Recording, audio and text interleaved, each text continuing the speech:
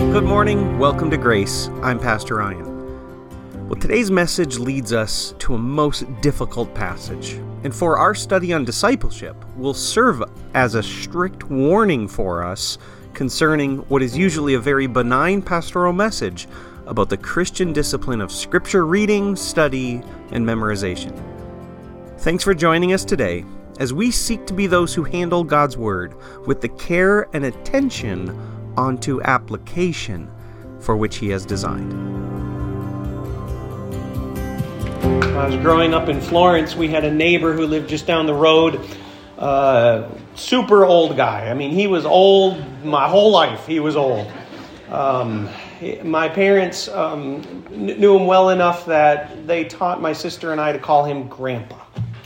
And when he was younger, he worked in the mines. So Florence had some iron ore mines, and way back in the day when those mines were still active, he was in charge of some of the demolition and some of the explosive work for breaking out those mines and uncovering the rock that was needed. And years later, after the mines closed, I'm not sure how legal this is, but he still had all the dynamite from working back then.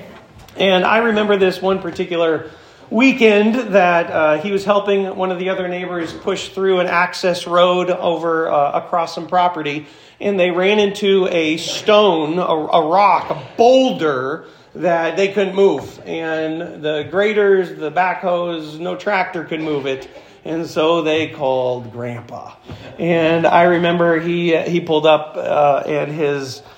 and it kind of gathered a crowd, too, because those who knew what was going on were going to get to see some dynamite. So I remember being a kid riding my bike over to the back of his blue Chevy, and it was just like you'd imagine in the cartoons. I mean, it was this treasure box that I just had to look inside.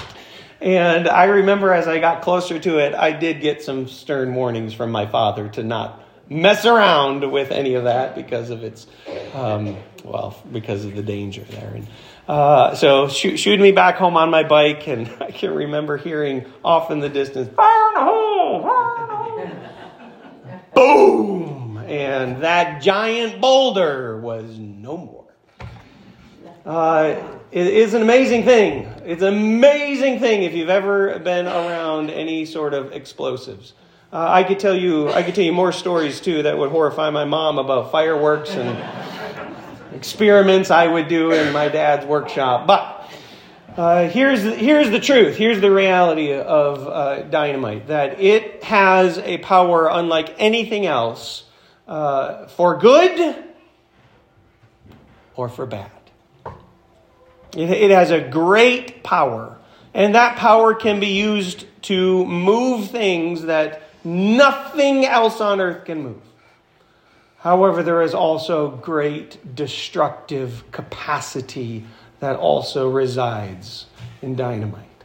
I'm using that as a metaphor this morning because as we're continuing in our series on discipleship, today we are going to reach what I believe is the number one greatest resource in your life, next to the indwelling of God's Holy Spirit, to bring transformation onto discipleship in your life, to make you a true and better follower of Jesus Christ.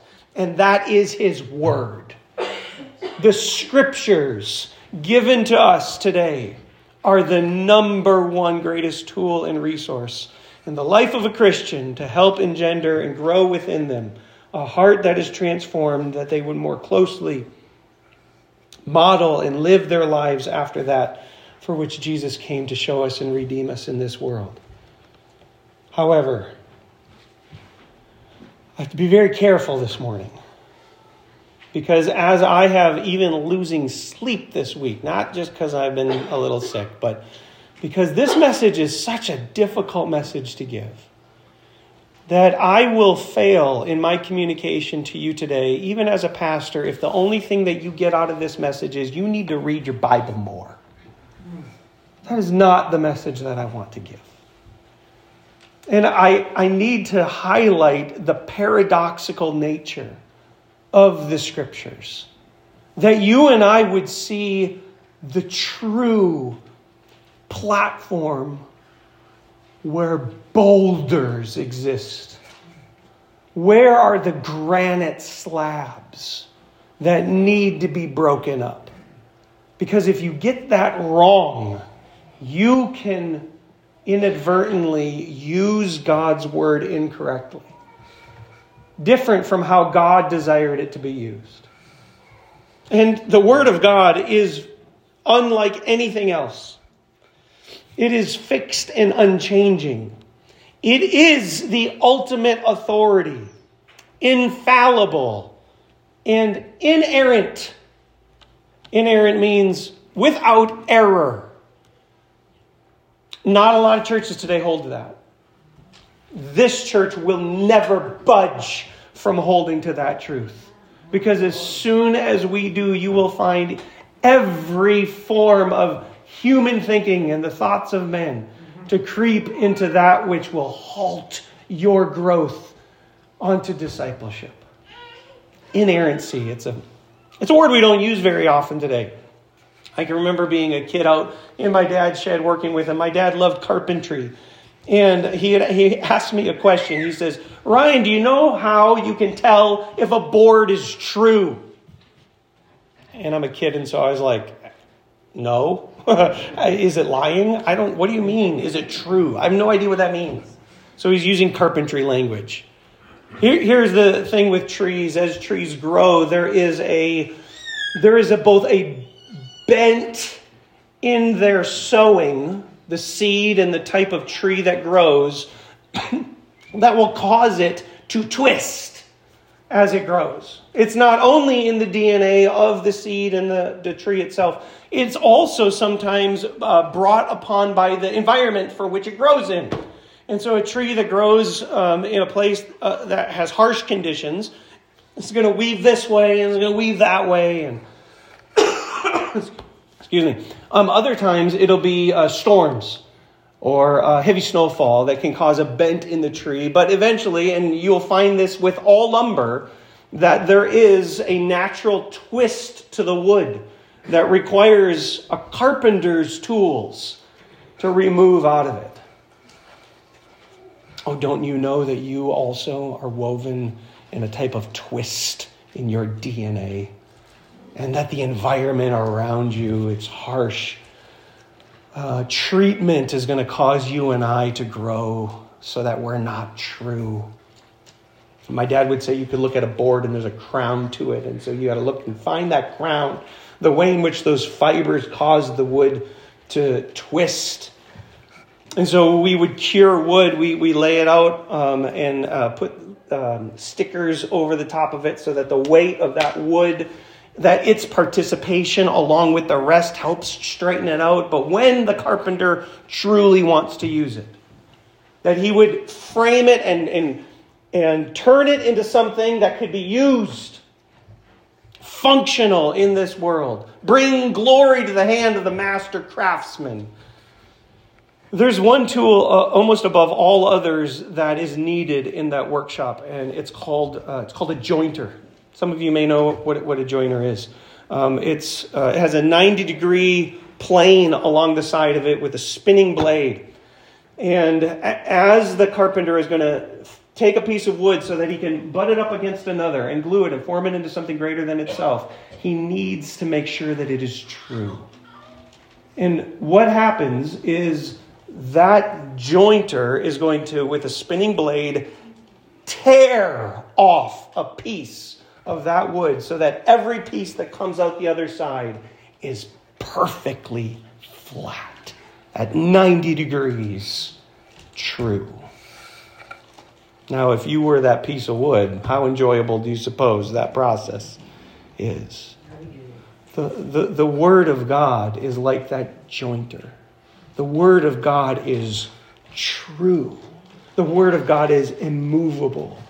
The Word of God contains within it the teachings that your twist needs to have shaved off and ripped and with friction and great wisdom from the Holy Spirit, shaved down so that your utility can be crafted together with the rest of God's design for something useful to bring him glory.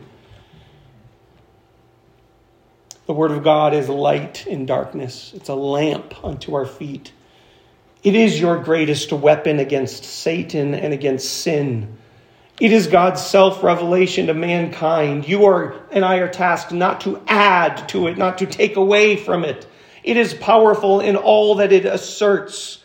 It is transformative in our hearts through understanding. It will not return back to God void, but will fulfill the purpose for which it is given. It is sharper than any double-edged sword and will divide to discover the intentions of man's heart. In fact, heaven and earth will pass away, but God's word will stand forever. Amen? And yet it is like dynamite. It can be used for great good if you know how to use it.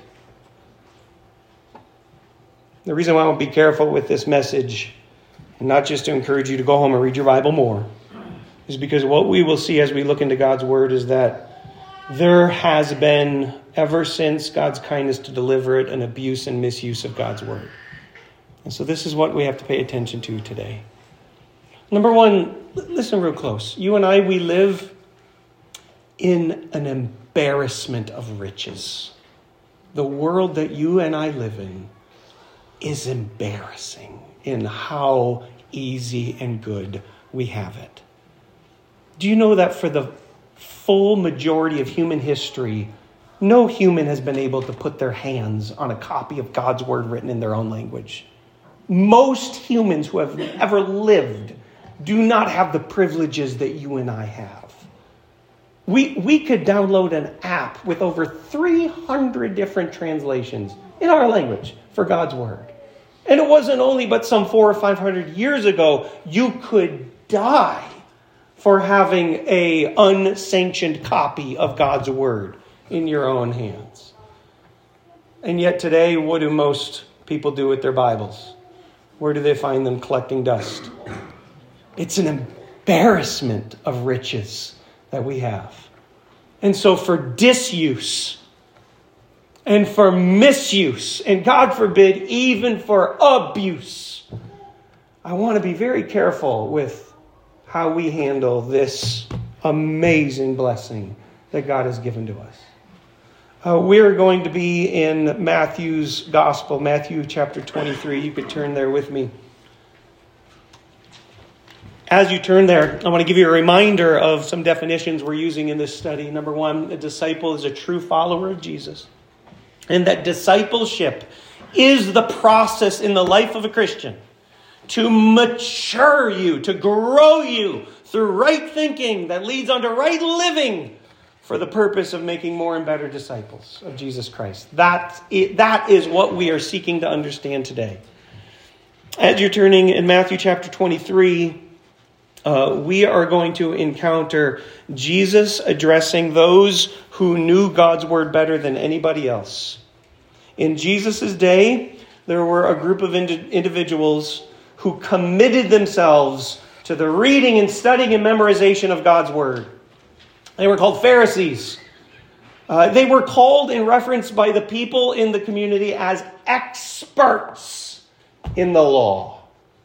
Sometimes even lawyers for the way in which they knew God's word. Clearly in Jesus we're referenced them as teachers because nobody knew the Bible better than them. In fact, if you grew up Jewish, you as a young man, by the time you turned 13, where they treated you like a man, you would have had to have memorized the first 5 books of the Bible. Now, I made our confirmation students memorize like 1 verse. Can you imagine? 5 books. There are some commentators who will say that even a Pharisee, though, had to memorize the whole of the Old Testament. Can you imagine? They discovered through great diligence and study some 613 laws, which they could tell you precisely that they live their lives literally according to God's word. In fact, the name Pharisee is a word that means a separatist. They saw themselves as such elite handlers of God's word that they were set apart from the general public of those who would be called God's people, with pride claiming that their literal holding to not just simply the Torah was also a holding to whatever was written in the Mishnah, which is the rabbinical teachings. They knew not even the word so well. They knew what the teachers said about the word so well. And yet what you and I will discover is that despite this, and by the way, not a single one of us in here could hold a candle to their abilities.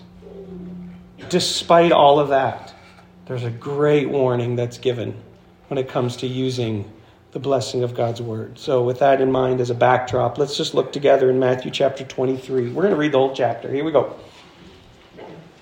Verse 1, then Jesus said to the crowd and to his disciples, the teachers of the law and the Pharisees sit in Moses' seat.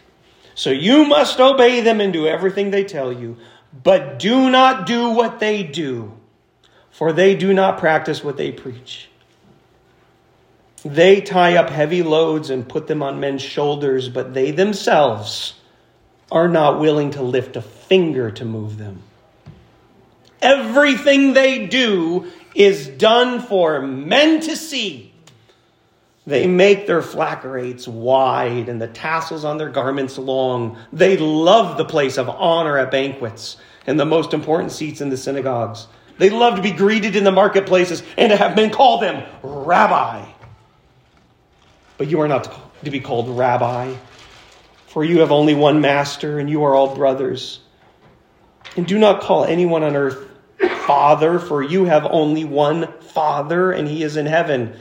Nor are you to be called teacher, for you have one teacher, the Christ. The greatest among you will be your servant. For whoever exalts himself will be humbled, and whoever humbles himself will be exalted. Woe to you, teachers of the law and Pharisees, you hypocrites! You shut the kingdom of heaven in men's faces. You yourselves do not enter, nor will you let those enter who are trying to. Woe to you, teachers of the law and Pharisees, you hypocrites! You travel over land and sea to win a single convert, and when he becomes one, you make him twice as much a son of hell as you are. Woe to you, blind guides! You say if anyone swears by the temple, it means nothing. But if anyone swears by the gold of the temple, he's bound to his oath. You blind fools, which is greater, the gold or the temple that makes the gold sacred? You also say if anyone swears by the altar, it means nothing. But if anyone swears by the gift on it, he's bound by his oath. You blind men, which is greater, the gift or the altar that makes the gift sacred? Therefore, he who swears by the altar swears by it and by everything on it. And he who swears by the temple swears by it and the one who dwells in it.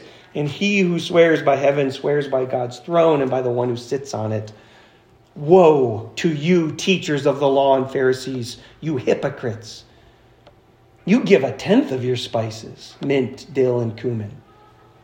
But you've neglected the more important matters of the law, justice, mercy, and faithfulness.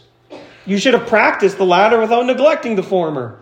You blind guides, you strain out a gnat, but swallow a camel. Woe to you, teachers of the law and Pharisees, you hypocrites! You clean the outside of the cup and the dish, but inside they are full of greed and self-indulgence.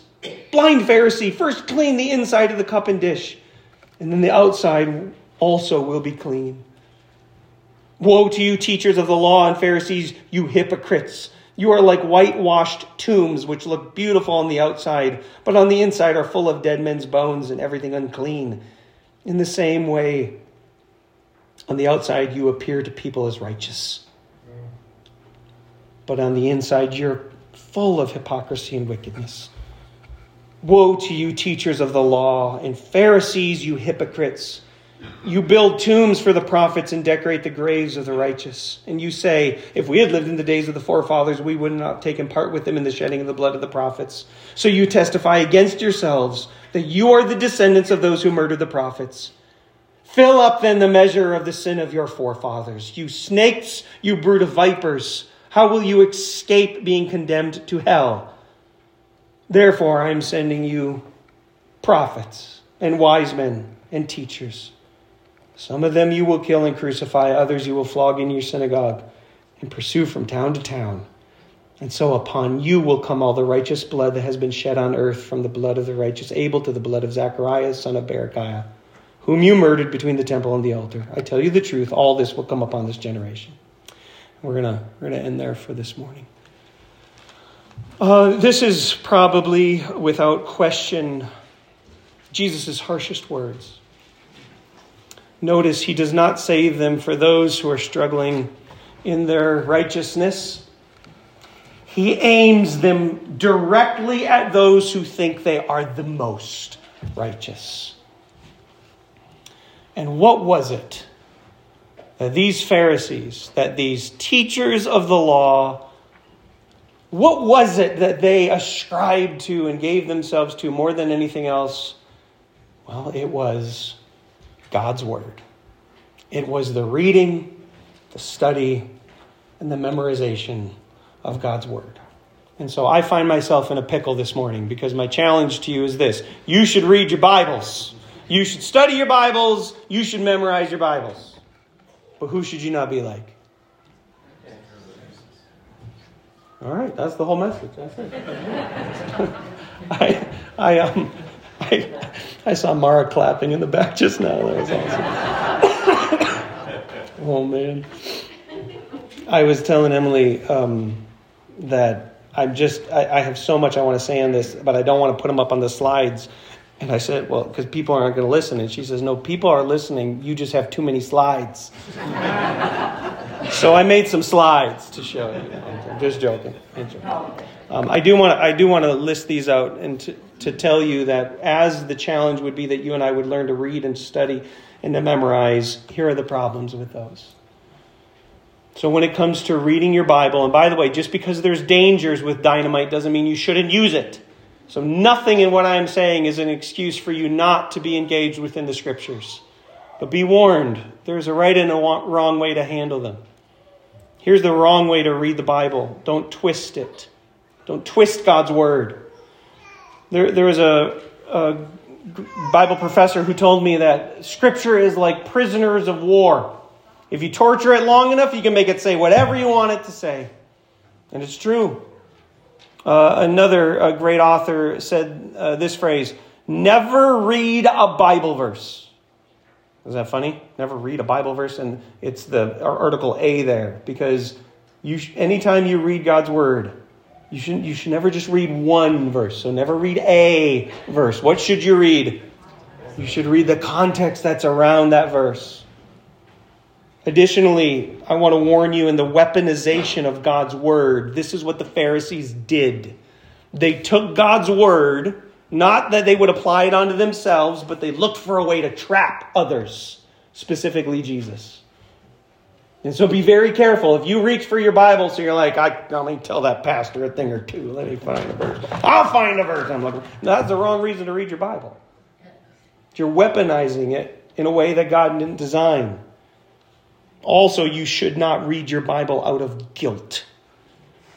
I actually think this is probably one more of us struggle with, because I guarantee you, we don't read our Bibles enough. Any amens? What? No? Yeah, I guarantee we don't. So, I came to church, felt guilty. Now I better go home and read my Bible. Wrong.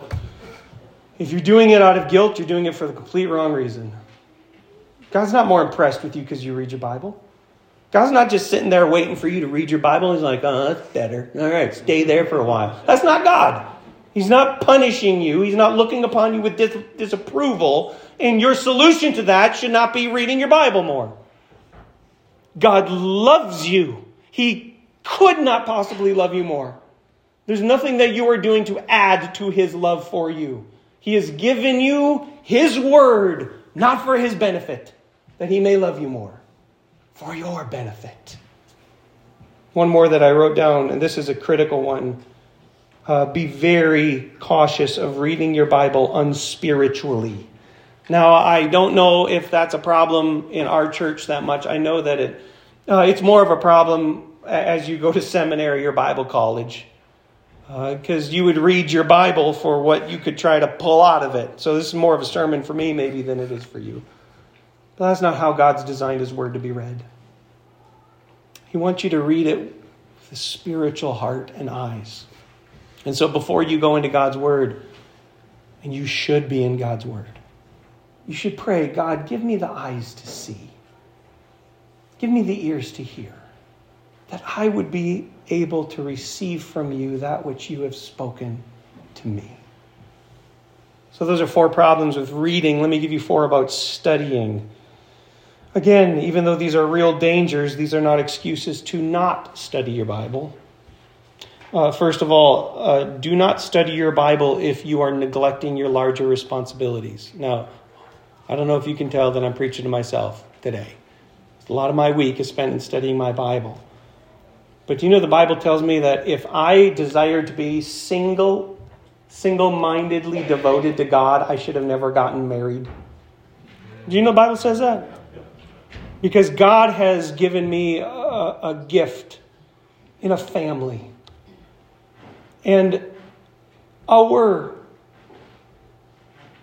faith is like a war zone landmine of ministers who have neglected their families by claiming what is for many men a bent unto career achievement and success, with the legitimization that they're doing God's work or God's will, all the while setting aside the greater responsibilities that they need to have. Now, again, I don't know how much that applies to you, but I guarantee you it applies to me and maybe somebody here. Number 2, be careful with pride. The Bible tells us knowledge puffs up.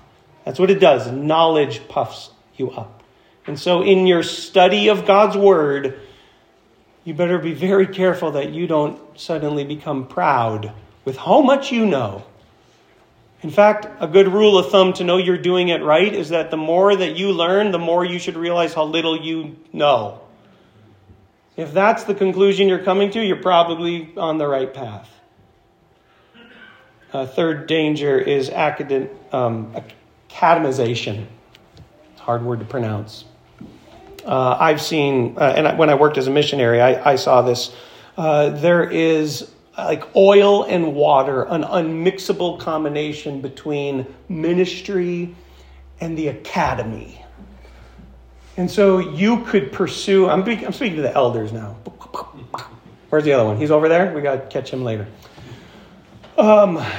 You're studying or writing papers for paper's sake, you're doing it wrong. You're doing it wrong. All right, no amens on that, but you're with me still, I know. All right, here's the 4th one, and this may be the biggest one. Reductionism. Some people will claim that it's possible to apprehend the truths of God's Word, but they will do so without Jesus. Jesus says in John chapter 5, and he's speaking again to the Pharisees, that their devotion to God's Word was such that they thought they got eternal life through their study of the Scriptures. But Jesus says, but these Scriptures are the ones that speak about me, yet you refuse to come to me and have life. And so here's what this means for you and I. Any form of virtue in your life that's divorced from a relationship with Jesus is going to produce sin and pride in your life. And so when you study the Bible, you need to understand. This is why we began with reading, that we would pray that God would open our eyes. Because what Jesus told the disciples on the road to Emmaus, beginning with the Word of God in the Old Testament, the prophets and the writings, he said, these Scriptures are all about who? Who are they all about? They're all about Jesus. They're all about Jesus. It's not about you becoming a better person, becoming a nicer neighbor. That's not what it's about. It's about you knowing Jesus. Let me talk about memorization for a moment. And just because there's a few dangers to memorization are not excuses for you not to practice the discipline of Scripture memory. Number one is probably the greatest of all. It's lack of application. It's head knowledge without heart knowledge. There's a common verse in Psalm 119 that's given for memorization, that I stored God's word in my heart that I would not sin against. That I would not sin against God. The problem is that's not memorization. It's not a question of you sticking the word of God here. Where does it need to be? According to Psalm 119, where does it need to be? Right here. That's where it needs to be. And that's what we heard this morning from Lois out of James. Right? Don't be merely hearers of the word. You need to be a doer of God's word. I'll tell you, the Pharisees above all achieved memorization, credibility, and skill. But what does Jesus say to them in verse 3? He says, do not do what they do, for they do not practice what they preach. And so the greatest danger of memorization is lack of application. Second one I wrote down was legalism. I pray that'll never be a problem in this church, that you think God's more impressed with you because you know more verses than your neighbor. Oh, sinner, recognize the danger in your heart for that. You're using the dynamite wrong if that's why you're memorizing Scripture. Thirdly, I wrote this down, out of context memorization. I saw above the door as you're headed out to the football field, I can do all things through Christ who gives me strength. Is that in the Bible? Yes. Do I have it memorized? Yes. Is that what it means? No, that's not what it means. And so when you memorize Scripture, make sure that you're memorizing it in the correct context. Fourthly, is related to legalism. It's a form of self-righteousness. It's not a question of how much in the Word you are. It's rather a question of how much of the Word is in you. Can I say that again? It's not a question of how much you are in the Word. That's what the Pharisees did. It is rather a question of how much of God's Word is saturated into your life that it can be seen in application. Amen. And so this is the fourth and final, and this is the place that's missing from Matthew chapter 23. We saw it already in verse 3. Do not do what they do, for they do not practice what they preach. And so there's only one right way for you and I to use this greatest resource. And that's to apply it in our lives. And sometimes that will also look like meditation. Sometimes the greatest application for you is to meditate on God's Word. I'm hoping that you caught that from Lois this morning as well. She read for us in Psalm 1. Psalm 1. We don't got to get very far in the Psalms till you find this truth being taught. You will be blessed in your life as you discernibly stay further away from the identity of those who follow after sin patterns in their life. And the very best way for you to do that is that you will meditate on God's Word day and night. The psalmist says, you're like a tree that's planted by the source of life, a stream. And that stream, this living water that comes to you from God's kindness, will make it so that your fruit shows up every season, so that your leaf never withers. Yeah. Thank you, Becky. Amen. Thank you. Church, I want you to know that it's the application of God's Word in your life that matters. James says, otherwise you're like some fool who looks at himself in the mirror, turns away, and forgets what's there. And so here's the answer. You really ought to pay less attention in the application of God's Word to the speck in the eye of your brother. Because you have a boulder. You have a boulder in your own heart and life. And God has given you a very great resource to break up those rocks.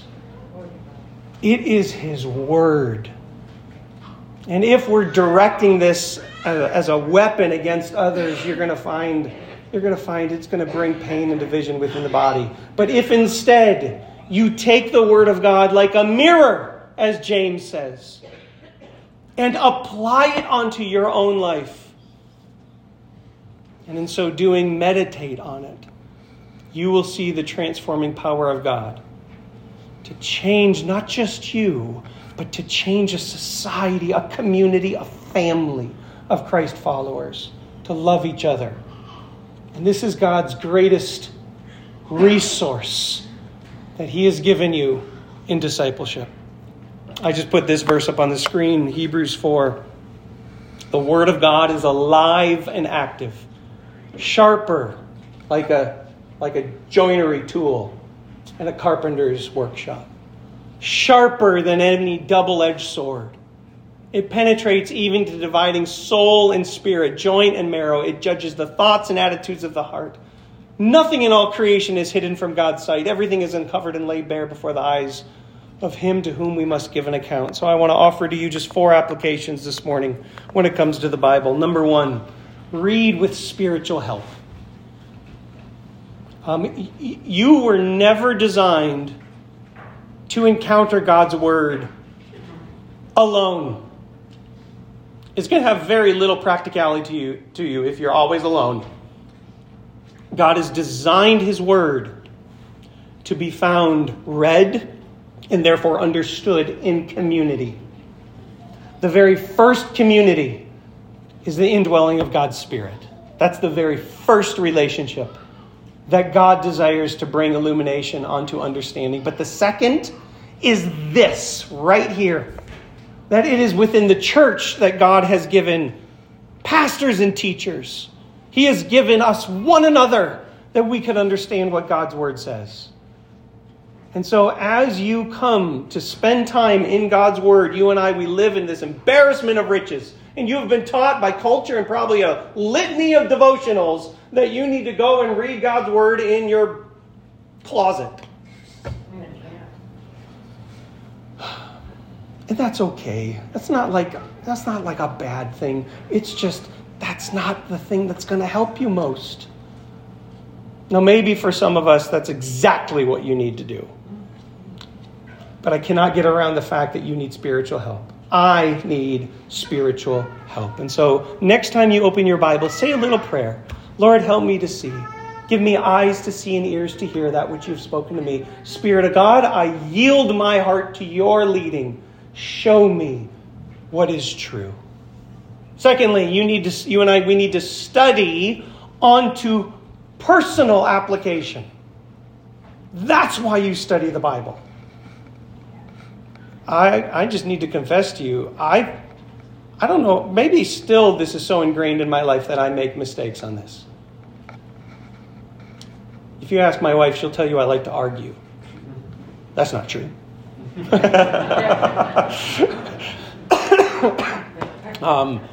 There is a lot of time that I spend in defense of the Christian faith in studying the Scriptures. I need to do a better job of personal application of God's Word. And my guess is if I've neglected that in my life, maybe you need to do better as well. You and I study, not that we would be puffed up in our understanding, but that we study so that our rocky, stony hearts are able to receive the resource of the explosive power of God's Word to do what nothing else on earth can do to change our hearts. Thirdly, memorization ought to be given for a life of worship. Why do you memorize the Bible? Well, it's not to impress me. I know a bunch of you were concerned about that. The reason why you memorize the Bible is not to win some award for whoever gets the most verses. Listen, the reason why you memorize the Scriptures is because storing the Word of God into your heart will be for you a resource like nothing else in those darkest of moments. When you feel alone and questioning, it is the application of truth that God has allowed you to retain right up here that's needed right here And that will lead for you to a life of worship, to find comfort, to find hope, to find help, and to find joy. If you have not experienced that, this is my challenge to you. Pick one verse. Just start there. One of the things I've told my son to do in reading the Proverbs, I tell him to do this every morning, is to pick one. Pick a proverb. Don't read the whole book.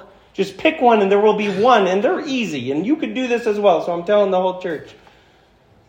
And let that one for that day be what you memorize. Memorize it. Say it over and over again. Say the first word and then read it again and emphasize the second word, and then read it again and emphasize the third word until you have all the words just locked into your heart. And then let that verse walk with you the whole day, and you will be amazed at what God will show you through that day. That you'd be hiding it in your heart. And then finally, meditate and apply. And we do this for transformation. Well, there's a word for that, and this is this word. That's what it is. Because it's only a disciple who applies God's word. The Pharisees didn't. They'd kick your butt in memorization. They studied it more than you. They read it all the time. But they didn't apply it onto their lives. Only disciples do that. Now, to wrap this up this morning, I cannot read to you Matthew 23 without catching the context that Matthew puts this in, because Matthew didn't write the chapter breaks. So look with me one more time in the Bible. And I want you to back up into Matthew chapter 22. Because Matthew is going to record all of these, the harshest indictments against the Pharisees, but he will do so in the context of how you and I must learn to apply God's word. Matthew 22, verse 34. Hearing that Jesus had silenced the Sadducees, the Pharisees got together. One of them, an expert in the law, tested him with this question. Teacher, which is the greatest commandment in the law? Jesus replied. By the way, before I read it, and you know it, but before I do, what was the question? Which is the greatest commandment in the whole of the law? That's the question. That's what we're looking at right now. Right? Watch Jesus' answer. Love the Lord your God with all your heart, with all your soul, and with all your mind. This is the first and greatest commandment. And the second is like it. Love your neighbor as yourself. Watch this now, verse 40. All the law and the prophets hang on these two commandments. Let me break that down real quick. What was it? Love who? God on the vertical. And then second commandment, love who? On the horizontal. We have within Jewish tradition two aspects of their breakdown within the law. One that is civil and one that is ceremonial.